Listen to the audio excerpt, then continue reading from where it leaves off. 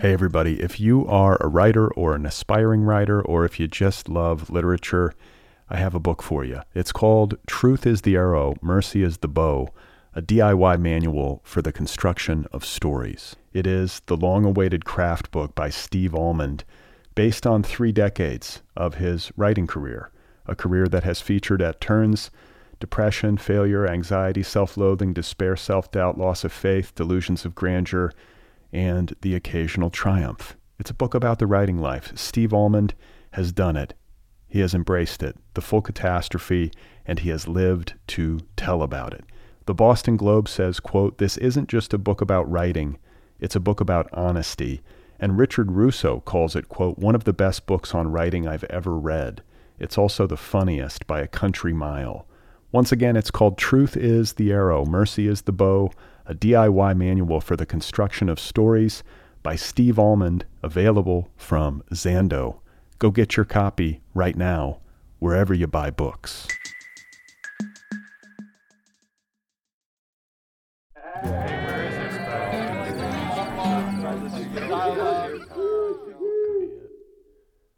Hello, hey everyone, how are you? What's happening out there? This is Brad Listy. I'm in Los Angeles. This is the Other People Show. It's nice to be with you. Thanks for listening. Today on the program, my guest is Ayobami Adebayo, author of a new novel called A Spell of Good Things. But I mean, with this book, I didn't want to avoid what, by the time I had finished it, felt like the reality of the world that I had created.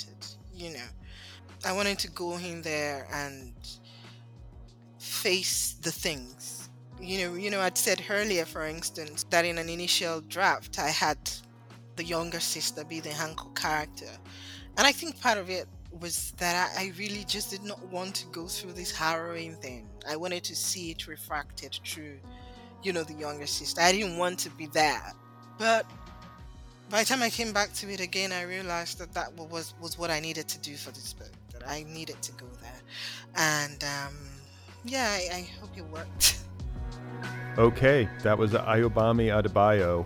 Her new novel, A Spell of Good Things, is out there now on Knopf. This is Ayobami's second time on the Other People podcast. She first appeared on the program almost 6 years ago in episode 485, all the way back in October of 2017. And now she is making her triumphant return. A Spell of Good Things is a novel about 2 families in modern Nigeria whose lives intersect in unexpected ways. And at the heart of the novel are 2 characters from very different circumstances. On the one hand, we have a teenage boy named Eniola, who is bright and ambitious and sweet and a little lost. And he comes from a family that is experiencing poverty, and so he's trying to navigate that as he tries to navigate adolescence and school and friendship and work and deprivation. He's up against it. And he's trying hard to imagine a future for himself in a Nigeria where upward mobility for people in his situation is in serious question. And then the second main character is a woman named Worola, a young woman who is a doctor in a public hospital in Nigeria, and she comes from a well-to-do family and is involved in a relationship with a young man from an even more well-to-do family. This is a family that has political aspirations, and Worola is about to marry into it. So on the surface, things would seem to be falling into place and going well for her, but her boyfriend/fiance is temperamental and abusive and not really who she imagines him to be.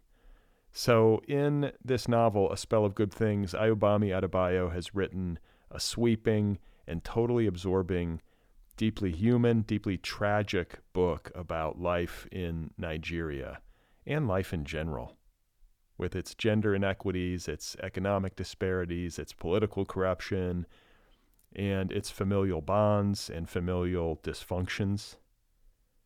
It's a terrific new novel from a very gifted writer. My conversation with Ayobami Adebayo is coming up momentarily. Today's episode is brought to you by W.W. Norton & Company, publisher of the novel Margot by Wendell Stevenson. I just interviewed Wendell Stevenson on this program. You should listen to her episode. A very fascinating writer, a journalist, a war correspondent. She's lived and worked all over the world in very dangerous places. She has been witness to some real history. And now she is publishing her second novel. Again, it is called Margot. It is a coming-of-age story about a young woman growing up in the mid-20th century, and in particular in the 1960s. That's when she really comes of age, and that is when her path diverges from that of her well-to-do family in Manhattan. It's a book about what it means, and in particular what it meant to be a woman in the world, and it is totally engrossing. Again, it's called Margot. It's by Wendell Stevenson. It is out there now from W.W. Norton & Company. Go get your copy. The Other People podcast is offered freely. Did you know that? The entire catalog of this podcast is made available to listeners free of charge. That's more than 800 of these conversations and counting. All of it is available. There are no paywalls by design. I don't like paywalls. And I know you don't like paywalls. Nobody likes paywalls. So there are no paywalls on this show. You can have at it. I want this content to be available to everyone as widely and as easily as possible. But what I am counting on is that regular listeners, people who really love this show, people who love and want to support literary culture will support this show. And you can do that for as little as $1 a month over at patreon.com/otherpplpod. That's Patreon, patreon.com/otherpplpod. It's a sliding scale. I've tried to make supporting this show a no-brainer. I know that there are different income levels out there, and so $1 a month, that's it. Just throw $1 in the hat. Or as you slide up the scale, 3, 5, 10, 20, whatever you can afford.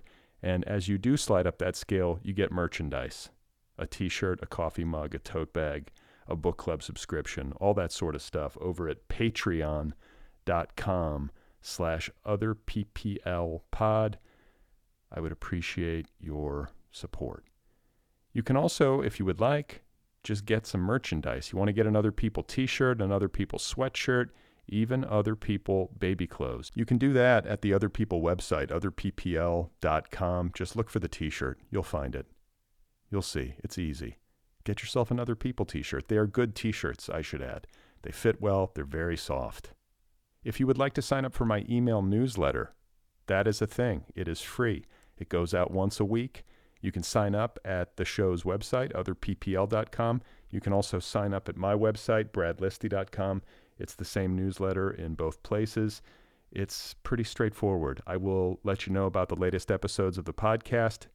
It's basically an enumerated list of the newest episodes and then also things that I have been reading and finding interesting. So if you would like to receive my weekly, once-a-week email newsletter, sign up for that at your leisure.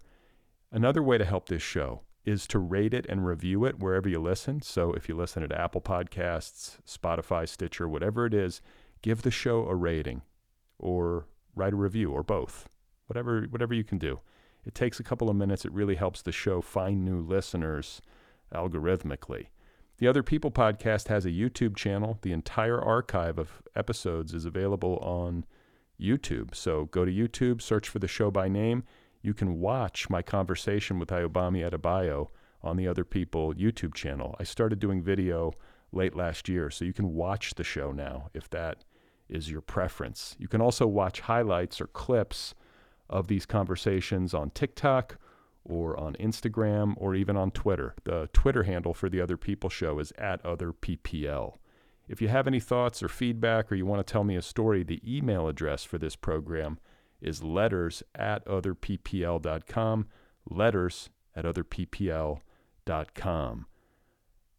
Last but not least, I have a novel out. It is called Be Brief and Tell Them Everything. It came out last year. It is available in trade paperback, ebook, and audiobook editions. It is a work of autofiction. It was named one of the best books of 2022 by the San Francisco Chronicle, if that counts for anything. Again, it is called Be Brief and Tell Them Everything. Go get a copy if you want to read it. So, once again, my guest today is Ayobami Adebayo. Her new novel is called A Spell of Good Things. It published here in North America just yesterday. It is out there now from Knopf in a beautiful hardcover edition. Ayobami Adebayo's debut novel, Stay With Me, has now been translated into 22 languages. It was the recipient of the 9 Mobile Prize for Literature. It was shortlisted for the Bailey's Prize for Women's Fiction. The French translation was awarded the Prix L'Afrique, and the book was also longlisted for the International Dylan Thomas Prize and the International Dublin Literary Award. So, quite a debut. And now, here she is, returning with her second novel, 6 years later, eagerly anticipated by her fans around the world. I am so pleased to have had the chance to talk with her once again, and I'm very excited to share this conversation with you right now. Here she is, ladies and gentlemen. This is Ayobami Adebayo, and her new novel, one more time, is called A Spell of Good Things. So I was sort of in between drafts with the debut, and I'd sort of thought to myself, maybe this book will never get published because I can't seem to finish it. And I thought maybe it's not my first book, maybe it's just one of those books that you leave in the drawer. And then I started working on this one at that time, you know. So I'd gone quite some distance before Stay With Me was published with this book. Okay, so place us in time then? This would have been 10 years ago, 6 years ago? This was, I think, about 10 years ago, actually. Oh, wow. This is 2013.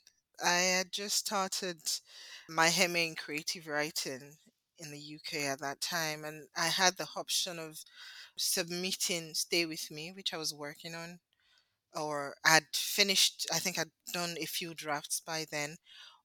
And I had two reasons. I was sort of losing faith in the book because it had gotten so many rejections from agents, and I just thought, so maybe this is not the book that is going to be the first one I published. And I also wanted to hold on to it and finish it on my own because I worried that if I worked on Stay With Me during the MA year, when I leave the MA program, maybe I would know how to finish a book. So I decided to just start working on something totally new. And that's when I started working on what will become A Spell of Good Things. Okay, so first of all, there's a couple of things I want to flag here. Stay With Me is a book that, for a debut, had an extraordinary amount of success. It was a finalist, I believe, for the Dylan Thomas Prize. What was it? There are other prizes. It was one of these Yeah. debuts. Yeah. So it was very celebrated. And yet, when I hear you talk about this time in your life, you're talking about how you almost lost faith. You had been rejected a lot of times. I think my listeners, many of whom are writers or aspiring writers, they love to hear stories like this. I love to hear stories like this So do I. because, yeah, but it's normal is the point. It's not, I think, an abnormal situation to be in Mm, particular, maybe for somebody who's debuting or trying to debut, mm, to receive resistance from agents or people mm, just don't want to give a new writer the time of day. And that was the mm. case, even for a book that went on to do so well. Absolutely. And I think that's one of the reasons why I was very shocked at how well it did, because when somebody finally took a chance on it, I was sort of thinking, oh, this is nice. At least it's going to be out in the world. I'm grateful for that. I don't think I had any real expectations besides that. I think just because of how long it had taken me to get to that point. So it was a really, really astonishing year, I think, and very surprising in many ways. I think it's also interesting the way that creative projects can influence one another, and the Hmm. way that writers will sometimes run into some kind of block, whether it's like a writer's block or they just kind of hit a wall creatively with a project. They don't know which way to turn or if it's going to come together. Hmm. And so rather than sit there and kind of grind their wheels, or spin their wheels in this stuck place, they might turn to an entirely different project just to keep moving and just to kind of get away and give themselves some space. And what I'm interested in is the way that this process can free a person up and maybe give them new insight into the work that was previously giving them trouble. You know Hmm. what I'm saying? Like, was that Yeah, the case? A spell of good things, it seems to have maybe opened up some new avenues for you with Stay With Me? I think it definitely did. That's a really good question because with Stay With Me, one of the problems it had in the initial iterations was the structure. So I'd had the structure where we had the first half of the book from the wife's perspective, and then we go to the second half of the book and it's the husband's perspective. And I'd stayed with that for years, and I just kept editing that. And by this time I started writing A Spell of Good Things, right from the beginning, it was toggling back and forth, between different perspectives. And I think that sort of informed coming back to Edit Stay With Me again and realizing that the structure was one of the major problems that it had, that I was trying to write two characters that the reader would be invested in, or at least, maybe not like both of them, but be invested in them, even if you don't agree with the decisions they make. And I realized that with that setup, by the time you get to the husband's side of the story, you're just like, I don't want to hear anything this guy has to say. I'm just done with this book. I'm gonna leave now. And so definitely I do think that it helped me to see Stay With Me and in a different way, and it opened up the possibilities in terms of the narrative structure for me. And so Stay With Me is published, like we said, to great acclaim, nominated for all these awards, surpassed, I think, your expectations for it, it's fair to say, and launched you as a writer. And then the next step for you is to follow it up, which is what you're doing here. And, this book is publishing 6 years later. I know from reading a little bit online that it's been a busy 6 years for you in ways that fall outside of literature. You got married, you had a baby. Congratulations. Thank you. Uh, what was it like to try to follow it up? There's the sophomore slump or curse, or this is something that Yeah. gets talked about. Like, did you feel pressure? Was it difficult in ways that Stay With Me was not? I think it was difficult but I mean, I'm so grateful that I had started working on it before Stay With Me came out, because I think it would have been even more difficult to start something totally new after the first book got the kind of attention that it did. Because I think it did throw me off for about a year at least. It was difficult in that with Stay With Me, I feel like I had a kind of freedom because I didn't know that anybody was going to ever read the book. I wanted people to read it. I wanted, Right. but it was like, it was like this crazy thing that I was doing, spending hours and hours on. I was telling my friends, "Oh, I'm writing a book," and 3 years later, they're like, "You're still writing the book," you know. But with this one, I had an awareness of an audience which did not exist with Stay With Me really. And the thing that I feel that I had to do, each time I sat down to write, was to help myself to return to that point where I'm the only one in the room with, the page, and I think it's a place that is important for me, as a writer, to have that freedom to create without immediately thinking about how people might respond to what I'm writing. I want to think about that much later in the process, not when I'm actually creating. So I also read that you delivered the final version of A Spell of Good Things less than a week before your son was born. Yeah. And the reason I bring this up is because I have heard this before many times on this show from women who finished a book magically in sync with the delivery of a child. And I think the lesson to draw for women listening out there is that if you want to finish a book, get pregnant.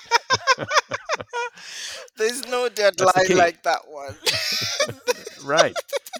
But I mean, it's true. There's some truth to it, right? You feel like, oh my God, this baby's coming. I'm never going to write again, or I'm going to Yeah. have at least a year or two. Yeah. And so it's a great discipline. Absolutely. It's so much like, if I don't do this now, it will I don't know when I'm going to do this. So it's right down to the wire. And And so you got it done. So there's 6 years in between books. And I'm just curious to know a little bit about the process for A Spell of Good Things, mm, because it's a big book. It's, sprawling comes to mind as an mm, adjective to describe it in terms of its thematic concerns mm, and the ground you're trying to cover. This is a book that I think assesses, the lives of its characters, but also I think in a way it assesses contemporary Nigeria, mm, its political culture, its social culture, issues of gender and class. It's thinking about a lot of big things. And so to get to a point where you are addressing those things in a way that feels satisfactory to you while also telling a really good story, that's a heavy lift. Like, what was it like drafting this thing, and how many false summits were there? it was incredibly messy. I mean, it took. I started working on it in 2013, and I didn't turn on the final draft until last year. So that tells you how long it took. Although I wasn't working on it all the time. For instance, when Stay With Me came out, I didn't work on it for like a year at least. And I remember after the first year, I had to take some time, and I had the opportunity to go to McDowell's and had 6 weeks to just read what I'd written before again, and then sort of start all over again.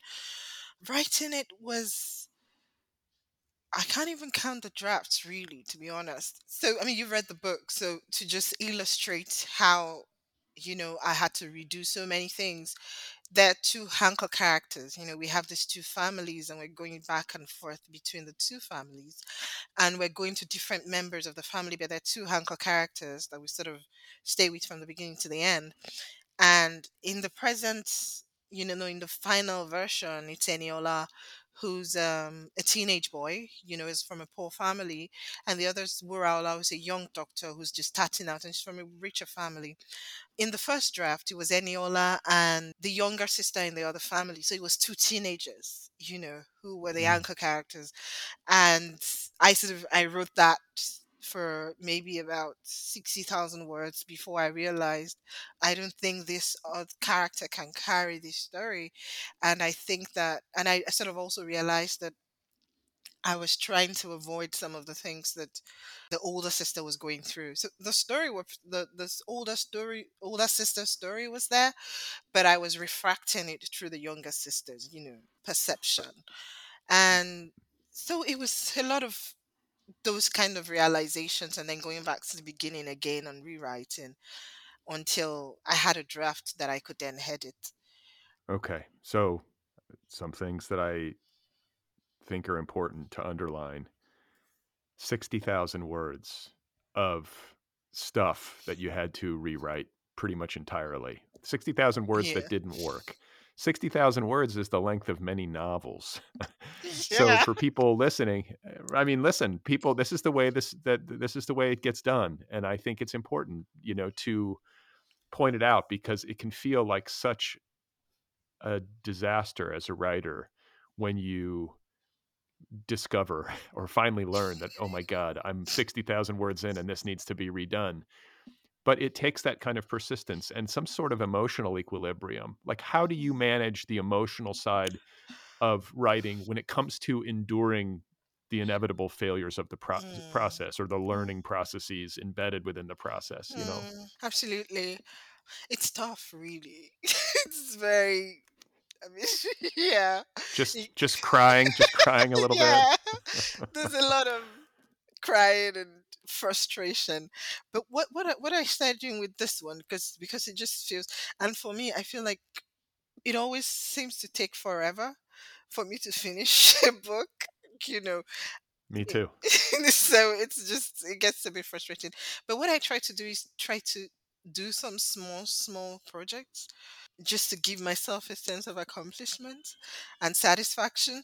So I could write a short story, like even 600 words, just something that I feel this is the beginning and this is the middle and this is the end. And I finished it within a month or within a week. And it might not go out of my computer, but it gives me a sense of having done something with my life that is, That's that's how I yeah, feel about this podcast. It goes out every week. I'm like, "Look, I did something." yeah, It feels like, it's like a necessary emotional experience to, like, actualize something and put it out there, or even just actualize something and be able to point to it on your computer screen, That's yeah, enough.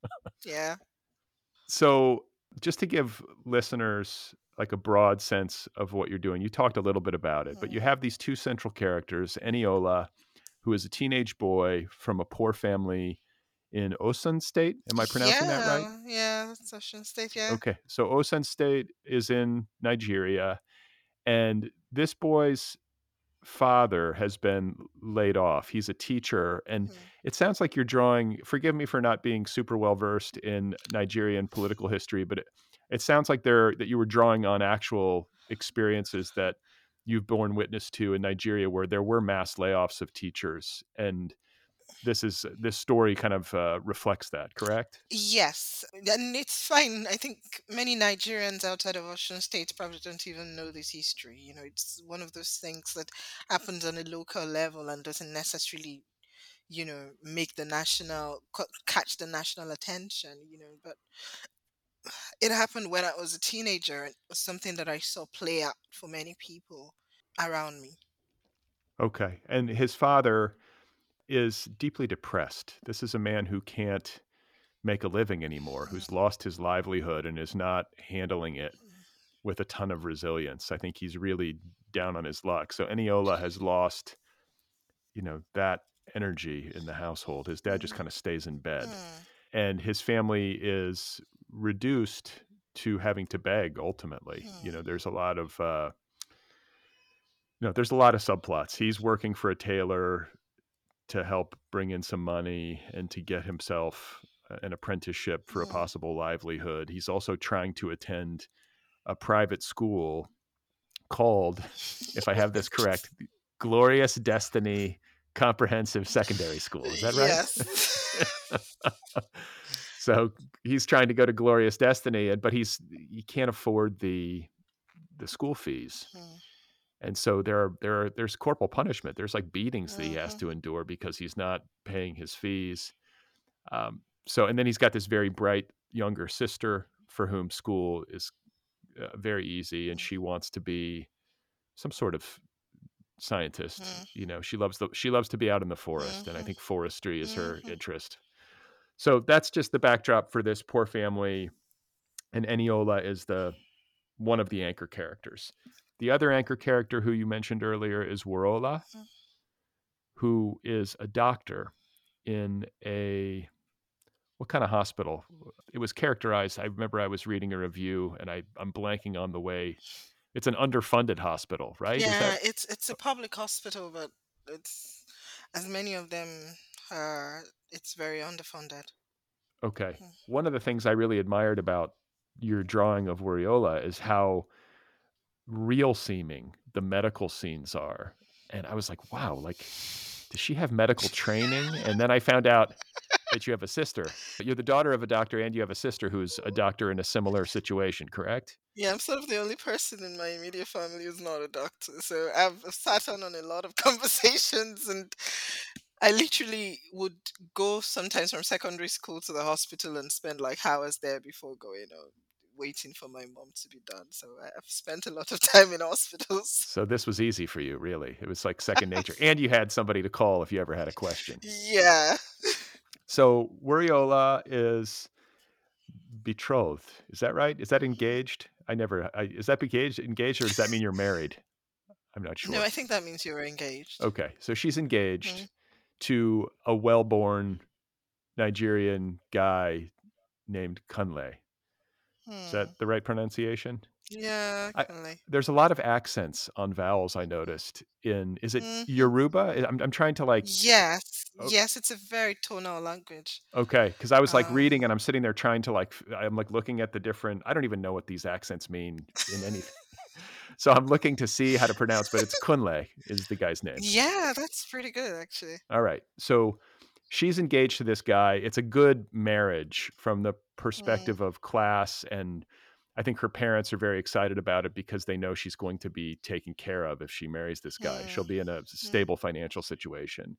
But he is hot headed, shall we say, mm, and abusive, frankly. mm, mm, And I think the story that you're telling with her gets into a lot of the gender politics of Nigeria. And this mm. story takes place in what in the aughts. It's not Yeah, in the Heli Hearts, yeah. okay. And so just to contextualize things for listeners who might not be aware, Nigeria has in the last several decades had a relatively volatile political situation. There have been big shifts, like Mhm. politically, in terms of how the country is governed. And I believe in the early aughts, you would be in the wake of what, the end of a dictatorship and the beginning of a democracy? Is that right? Absolutely. So the military regime ended in 1999.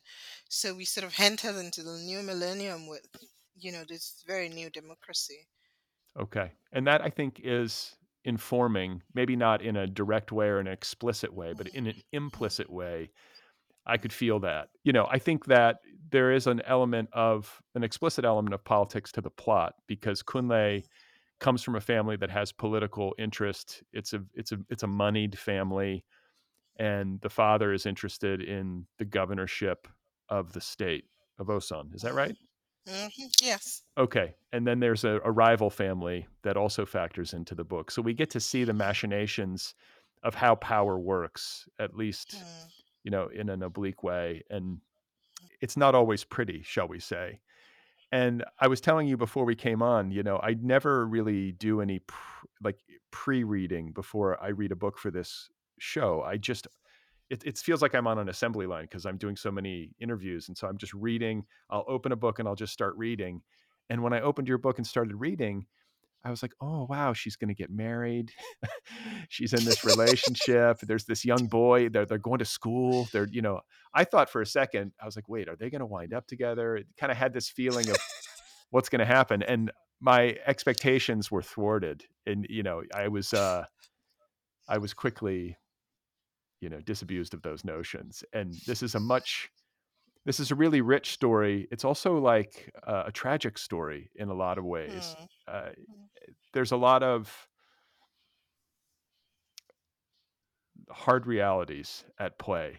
I think one of the things that this book does beautifully is it takes the plight of Worola, who is doing well for herself. She's a doctor. She's kind of done the right things, right? She's ticked that box. She's mhm, got this stable career.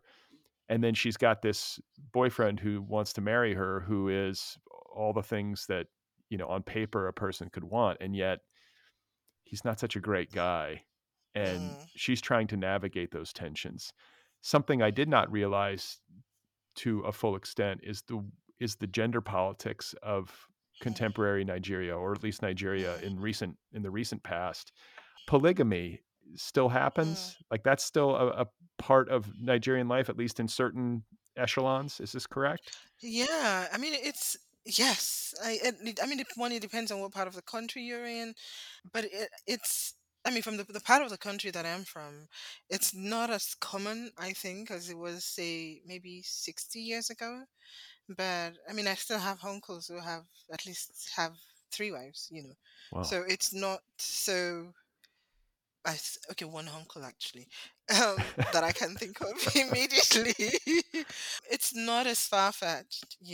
It's not as common, but it's not unheard of, really. Generationally, is it shifting? Like for your generation or for people younger than you? Like, is it changing? Do you know what I'm saying? Like, do you feel like attitudes are shifting with generations? Is this something that's more of an older generation thing, or is it still I think that On the surface, I think it appears to be. I'm a bit suspicious because I don't think that people let go of advantages very easily.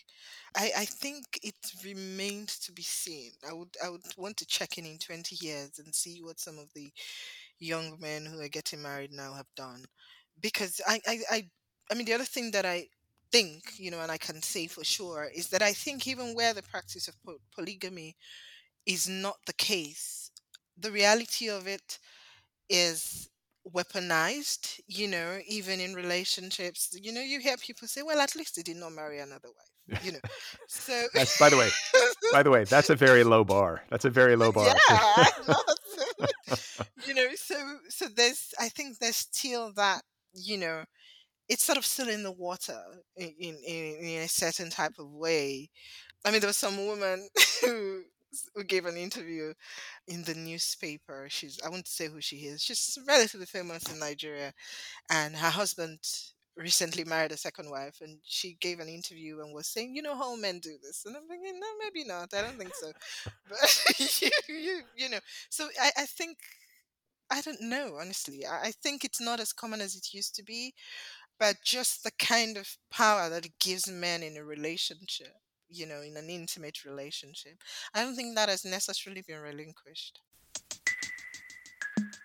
Hey, everybody, if you are a writer or an aspiring writer, or if you just love literature, I have a book for you. It's called Truth is the Arrow, Mercy is the Bow, a DIY manual for the construction of stories. It is the long-awaited craft book by Steve Almond, based on 3 decades of his writing career, a career that has featured at turns depression, failure, anxiety, self-loathing, despair, self-doubt, loss of faith, delusions of grandeur, and the occasional triumph. It's a book about the writing life. Steve Almond has done it. He has embraced it, the full catastrophe, and he has lived to tell about it. The Boston Globe says, quote, "This isn't just a book about writing, it's a book about honesty." And Richard Russo calls it, quote, "one of the best books on writing I've ever read. It's also the funniest by a country mile." Once again, it's called Truth is the Arrow, Mercy is the Bow, a DIY manual for the construction of stories by Steve Almond, available from Zando. Go get your copy right now, wherever you buy books. Yeah, I think that's a very good point you make about people who have these entrenched advantages not wanting to relinquish them, even if they are unjust or Mm-hmm. wrongheaded. People will cling to those Yeah. advantages as birthrights or something. It's Yeah. you see it all over the place. But you do a really beautiful job of drawing an abusive relationship. It's very harrowing to read, but Mm-hmm. it's right there. You don't shy away from that dynamic between Kunle and Wariola, and just the pressures that she's under to make what she believes to be the right decision. She has all this joy and excitement on on her family side with her mother, especially, I think, being really happy about it. And then she's got her new in-laws who are obviously overjoyed about it, and she's caught in the middle of it and doesn't want to disappoint. And then, I hope I'm not spoiling too much, but let's just say someone learns of the abuse, in her family. Someone in her family learns of the abuse, and this destabilizes things, and it makes it impossible for her to fully deny what's happening. I think it kind of sets her on her course of discovery, or moves her in the direction of um, a resolution. Let's just put it that way. And I think another thing that I noticed, and I'd love to hear you talk about, is the sense of tradition that you might feel in writing a socio-political novel about Nigeria. I know that there is the epigraph from T.M. Aluko in his 1966 novel Kinsman and Foreman. That seems to be, I mean, the book is divided into sections. I think it's 4 sections, and each one Yes. has epigraphs which feature, I think, the work of writers Nigerian writers whom you admire, Yes. correct? Is it Yeah, absolutely. Yeah. talk just a little bit about their influence and maybe the Hmm. the way that their work might inform each section or the book overall? Yeah, absolutely. So, I mean, I'll begin with Everything Good Will Come, which is a novel about Nigeria in the 80s. And who It's is it the by? country's, sorry, by Sefihata. Okay. Sefihata. And it's about Nigeria in the 1980s, and the country at that point is under military dictatorship, amongst many other things. I think it's one of those Nigerian novels that when I read it, I could recognize, so many things and understand. I felt like it helped me to understand many things about the country, and that it articulated some of the things that I had perceived. I read it maybe when I was 19 or 20, that I was perceiving and could not yet articulate. I think it gave me the language for those things. And it's a book very much about the country and very much about what it means to be a woman in Nigeria. And there's quite a bit of gender politics, and it's that intersection between the ordinary lives that people are living, and it's pushing up against the state of the nation itself. So it's a book that means a lot to me. I really like it. And I, even with the title of A Spell of Good Things, I wanted to pay homage to that book and hope that people could, that it was in conversation with this book. And then we go to On Black Sister Street by Chika Onigwe. And this is about a group of a group of women who living outside of Nigeria and working as sex workers. And it's really, and I think part of what the section that it sort of informs is a section that really looks at the transactional way that women go into some of the relationships, that happen in this book, and how,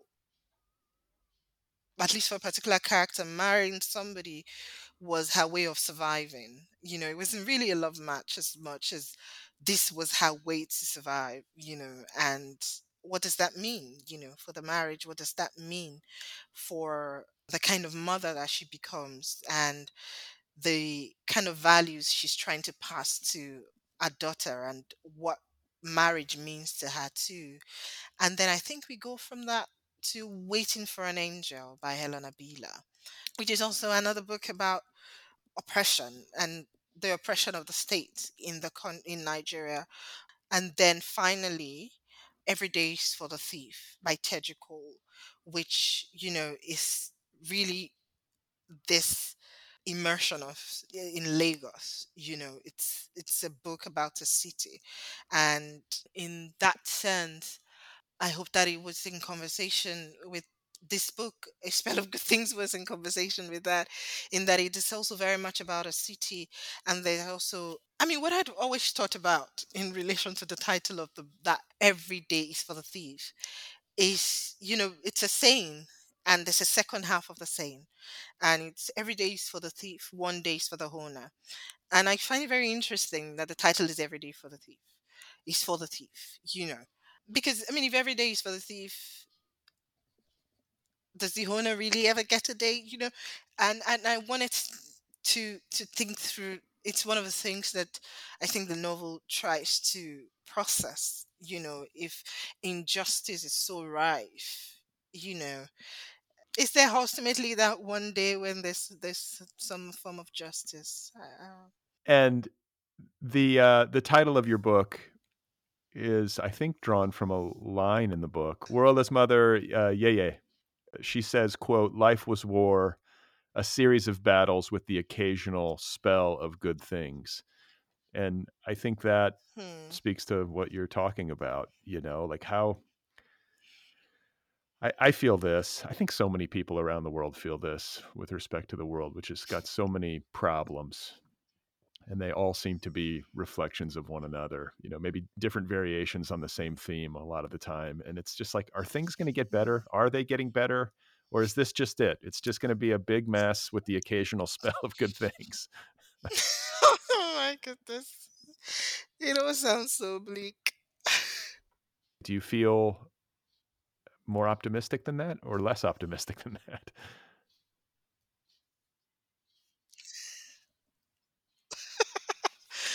Um, I think I feel more optimistic than that, and I think the optimism is probably also a coping mechanism because otherwise, yeah, I do actually honestly feel more optimistic than that. But I mean, with this book, I didn't want to avoid what by the time I had finished it felt like the reality of the world that I had created. You know, I wanted to go in there and face the things. I'd said earlier, for instance, that in an initial draft, I had the younger sister be the Hancock character. And I think part of it was that I really just did not want to go through this harrowing thing. I wanted to see it refracted through, the younger sister. I didn't want to be there with Rala. But by the time I came back to it again, I realized that that was what I needed to do for this book. That I needed to go there, and yeah, I hope it worked. It did, and it's a really good thing to talk about and to point out is the way that we as writers so often avoid things and trick ourselves. It's amazing to me sometimes when I catch myself avoiding something. I've spent a year on something and it's like, "Oh," and you eventually have to cop to it, right? And you have to go to the difficult place because that's exactly what the reader wants you to do. The reader doesn't want Worola's experiences with domestic abuse to be refracted through the sister's lens. They want to be right there Hmm. where the drama is happening. And Hmm.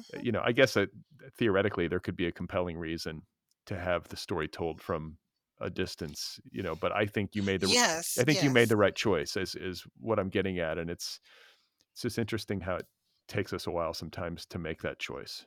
Was there something in particular that you learned in the earlier draft that was it just not working, or was there something you arrived at that made you pivot? I think it just was not working, and I think what happened was one half of the story was working, and then the other half wasn't, and it was primarily I think because I'd gone with the wrong character as the anchor character.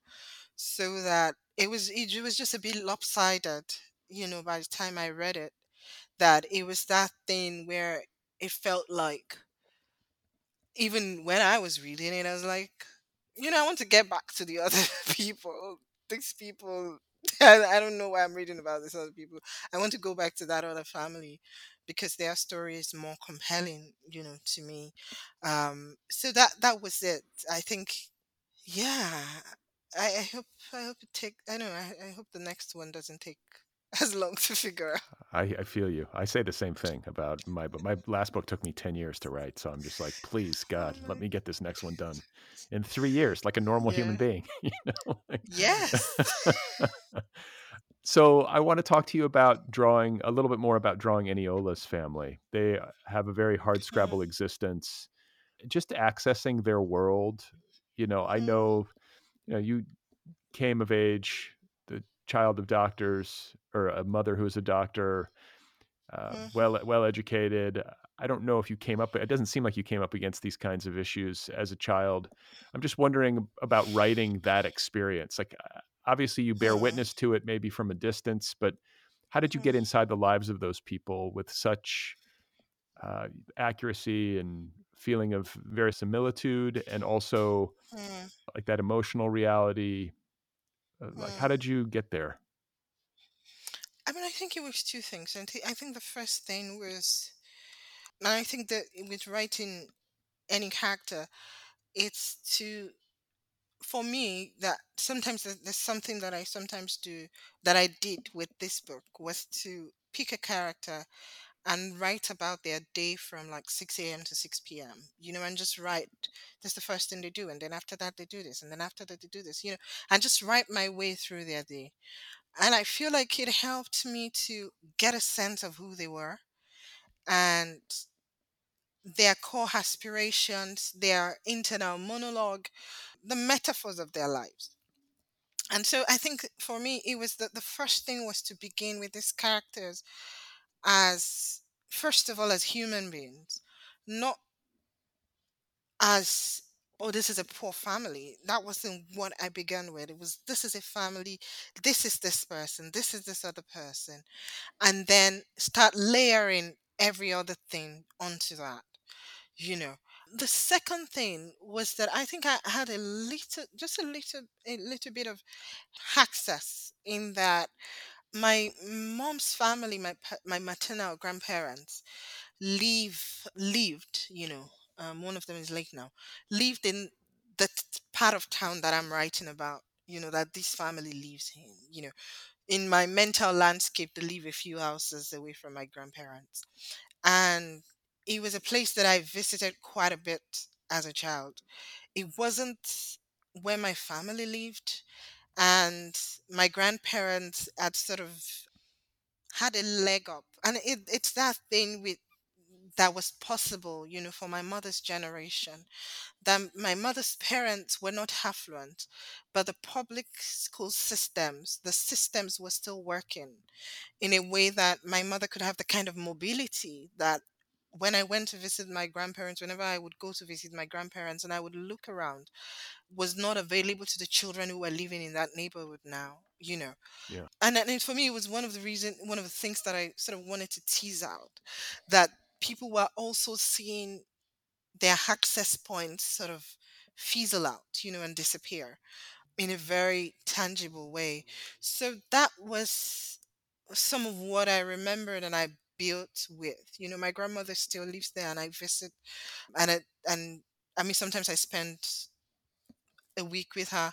So that was the other access that I had. But I think that the most important thing is really to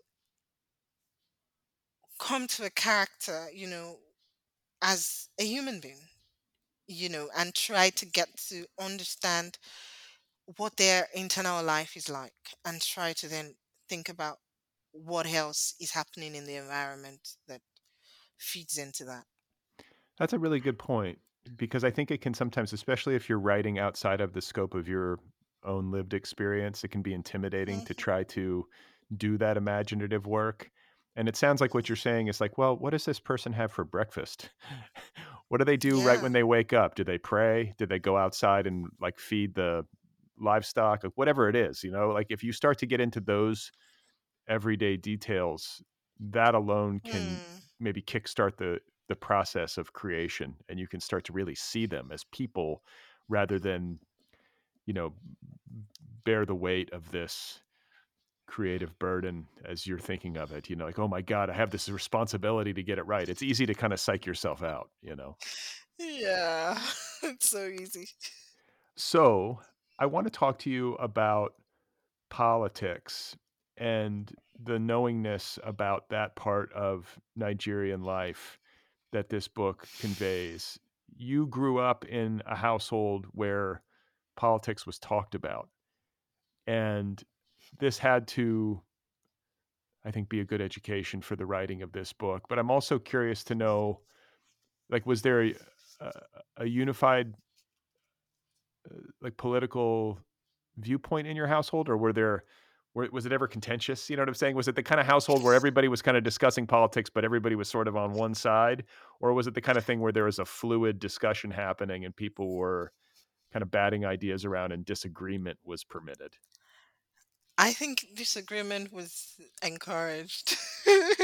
um, yeah, and I think there was always that thing where the discussion would be going in this direction, and somebody would just be like, "No, but what about this?" And I would wonder, and this was often my sister, wonder, do you really mean this, or are you just saying this to get a rise out of Uh-huh. the rest of Right. us? you know. So disagreements happened and a lot of arguments. In the last elections, the last two elections, my mother and I were on opposite sides of they, she was convinced, I was convinced about who I wanted to vote for. She was convinced that it was the worst decision ever, and I think she has been proven right. But uh, Should have listened to your mom. yeah, right until that morning, I was still making a case to her, and she was just like, "No." But I think that's great. I think that's great to I think that's the way I mean, I hope to be as a parent is to and that's the way I was raised, where you can have dialogue even and especially when you disagree. That's so healthy, and Mm, that's something that I think in American culture anyway has gotten lost. It's like, if you don't agree with me, mm, then we're just not speaking. There's a lot of that. There's people just talking mm, past one another. But mm, I don't think you could write probably a good novel that deals in politics and political realities without maybe having some foundation for that in your youth or some place where you got to mm, sort of experiment and dialogue about this stuff. Or mm, maybe it's like you didn't have it at all and maybe you turned to writing as the place to find it. But it makes more sense to me that you were raised this way and that you had these concerns front of mind even as a child. yes, absolutely. And it's something else you mentioned earlier, which speaks to me in my experience because I have two kids and trying to get them educated. And one of the concerns that, the central concerns, the like practical central concerns of your book is Mm, this family, Eniola's family, trying to get their children educated. And you mentioned mm, that previous generations in Nigeria had a functioning public school system that allowed for mobility. And we mm, live in Los Angeles, where the public school system is, let's just say, inconsistent at best. There are some good public schools, mm, but it depends where you live. mm, You got to be in the mm, right district, and a lot of them are substandard. And as a mm, parent, you're left with these choices where it's like, well, you either go to a private school and pay all this money to educate your kids, or you send your mm, kid to school every day knowing that you're giving them a substandard education. That's a terrible mm, choice for a parent to have to make. And mm, what I will mm. always argue, like not always to great effect at cocktail parties, and I don't even go to cocktail parties, so I don't know what I'm talking about, but I don't believe that private school should be legal. Like, maybe if there is, like, a religion thing, you really want I know Mm, there's gonna be loopholes people find, and a lot of times they'll say it's a religious mm, thing, but really mm, what it is, mm, at least in the States, and maybe it seems like it's the same in Nigeria, is it mm, is a way of securing privilege and advantage, educational advantage, but also I think social advantage is a huge part of it. By sending your kids to these private schools where they will be associating with other kids from wealthy families and those kinds of relationships carry through and they confer a real mhm, advantage. And so it drives me crazy to hear people talk in the United States of America about equality of opportunity and all this bullshit because it's really not the case. If we really believed in equality of mm, opportunity, then the children of millionaires and billionaires would be going to public school with the kids of working class families and people who don't have nearly the advantage. And if that were the case, then the public schools would be great. If rich people had to send their kids to public schools, like the politics around it would change like that. So forgive me for getting on a soapbox, but this really bothers me. I'm on the soapbox Yeah. too. Um, we're together Yeah. on this. And I mean, and I speak as a kid that went to a private school, and I started in a public school, because, my mom thought that was the right thing. And after the first term, I didn't know anything, you know, and I think she just said, okay, you've got to go to, I mean, by the time it got to my sister, she didn't even go to any public school. And I think it's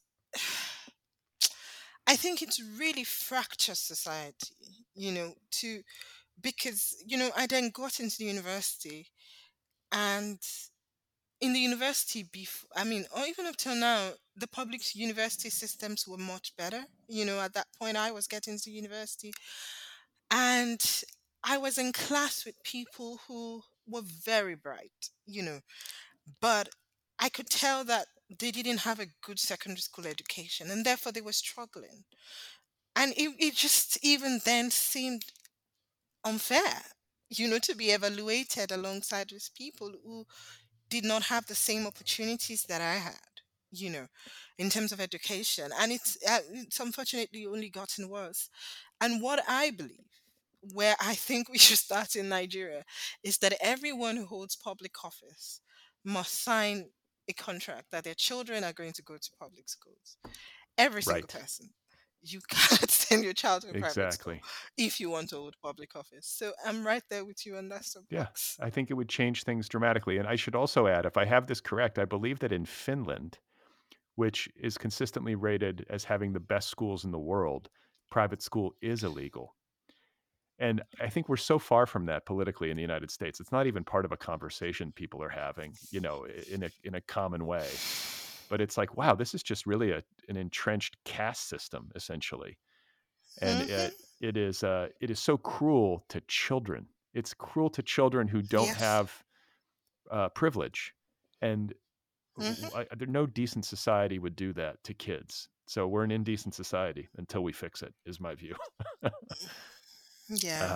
So anyway, your book spoke to me on that level, and I was really rooting for Eniola. He's a very sympathetic character and a tragic character, Mm, and you know mm, it's really an achievement to, I think, write the life of a guy like him, and to get in, like, kind of get inside his existence, and to really make the reader understand how a bright child with so much promise like him can wind up, as like a, what do you call him even?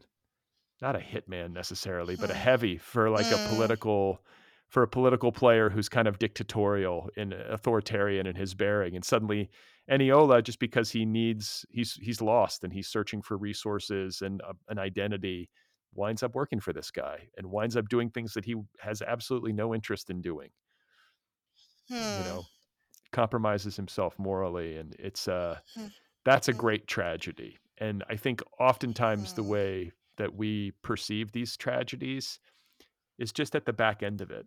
All we hear is the news story mm, about, so and so was beaten or killed or kidnapped, and so and so was mm. arrested, and he's 17 years old or whatever it is.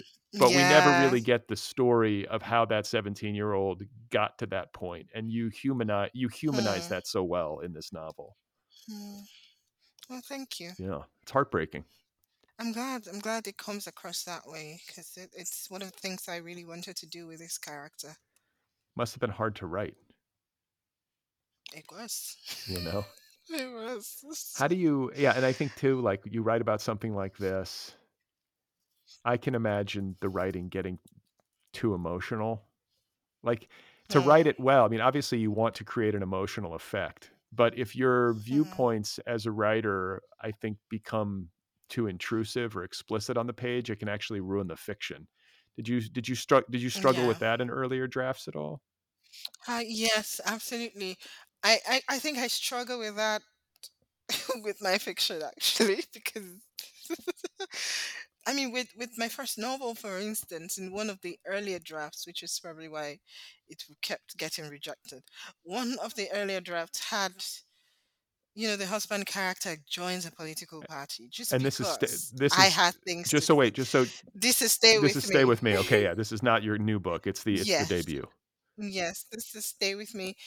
And the character just joins this political party, and then there's just this section where he's going on campaign. And I'm just, and it's really just because I had something I wanted to say about, the 1993 elections in Nigeria. But that was in the novel to do that, and until I came to accept that, I don't think it was going anywhere. And the same with this book, that I think I always have to peer back, on certain things and remove some of my soapboxing and really just stay with the character and what they care about right now and what is impacting their life right now. And I think that that can be more compelling, you know, than my 10-point agenda that four, we should add your eventual campaign for governor of Osun State. I look forward to this when Oh my you make the big goodness. career shift into politics. That's not the way Nigerian politics is right Oh, now. Um, no. But yeah, that's hilarious. But it's something that I definitely struggle with, because it's, and I think part of it is trust in the story, and trust in the reader also, and trusting that you're giving the reader enough for them to have their own response to what is happening, mm, you know, not thinking that I have to come and lecture them and say, this happened in chapter 5, but it is wrong, just in case you think it is right. right. you know. Yeah, it's something that I'm constantly having to check myself on, I Well, I think. think what it's like this struggle between like fiction and nonfiction almost. I don't think it's the responsibility of fiction to do polemic, to Hmm. make those kinds of like explicit arguments. I think what it comes down to for me as a writer and as a reader is that when a political novel is done well, as yours is, it's it humanizes the political because Hmm. ultimately that's what it's Hmm. about, right? These political machinations can seem really abstract to us or just like annoying or what's even going on. These people are awful. What are they doing? Hmm. But the truth is that, and this is what I will often argue when people become really cynical about politics and kind of nihilistic and Hmm. disaffected about it, and they disavow participation. They say, I'm not going to Hmm. participate in that. I'm not paying attention to that. It's not affecting, I always say, listen, politics determines how fast you can drive. It determines, um, you know, what gets taught in schools oftentimes. I mean, we're dealing with this right now, whether or Yes. not books are banned. I mean, there's all sorts of decisions Hmm. that affect the everyday lives of people. So you can say it's corrupt, you can say it's insane, but you can't say that it doesn't Hmm. matter. uh, Oh, it yeah. So does. I think it's important to show the ways that it matters. That's what I think a Hmm. good political novel usually does, right? Yeah, absolutely. And that's what I one of the things that I hoped this book will do. Show the the impact of many of these decisions that come down on the radio. Like, oh yeah, this is going to happen, and these people have decided that, the governor has decided that, we don't need history teachers anymore. We don't need people who are teaching the humanities. That I wanted to think about 5 years later from this. How is this affecting ordinary everybody's life? Like, I'm really interested in that, and finding a way to show that in fiction, because I do think they matter. And I think that, I sometimes think that they even tend to matter more in places where there are no safety nets. That the impact of politics is even more intense, in that sense, because there's nothing for people to fall onto. Yeah. Well, this is a beautiful book. It's another one of these books. It's totally engrossing. I said this about a novel by a guest of mine just last week. I love books like that. They just take you away and, really bring, I guess, recently contemporary life in Nigeria Mm, into focus for me. And, and it's a book that really speaks to human experience that translates, across cultures, across borders. This is a very human mm. story and just beautifully told. And I hope that the next book you write doesn't take 6 years. But I mean, if it does, I'll wait, but So do do you, I. let me ask you, I always ask, do you have Hmm, anything hmm. that you're working on? Is there another book that you're working on to kind of keep things rolling? Or are you just taking a break after this one to kind of enjoy motherhood or? I sort of have something I'm working on, but I feel like I'm going at probably an even slower pace, just because I used to be that person who I was very nocturnal before I had a baby. I would just stay up all night and go to bed like 5 a.m. And now it's not something that I've done in a very long time. So I really loved working in the quiet of the Hmm. night.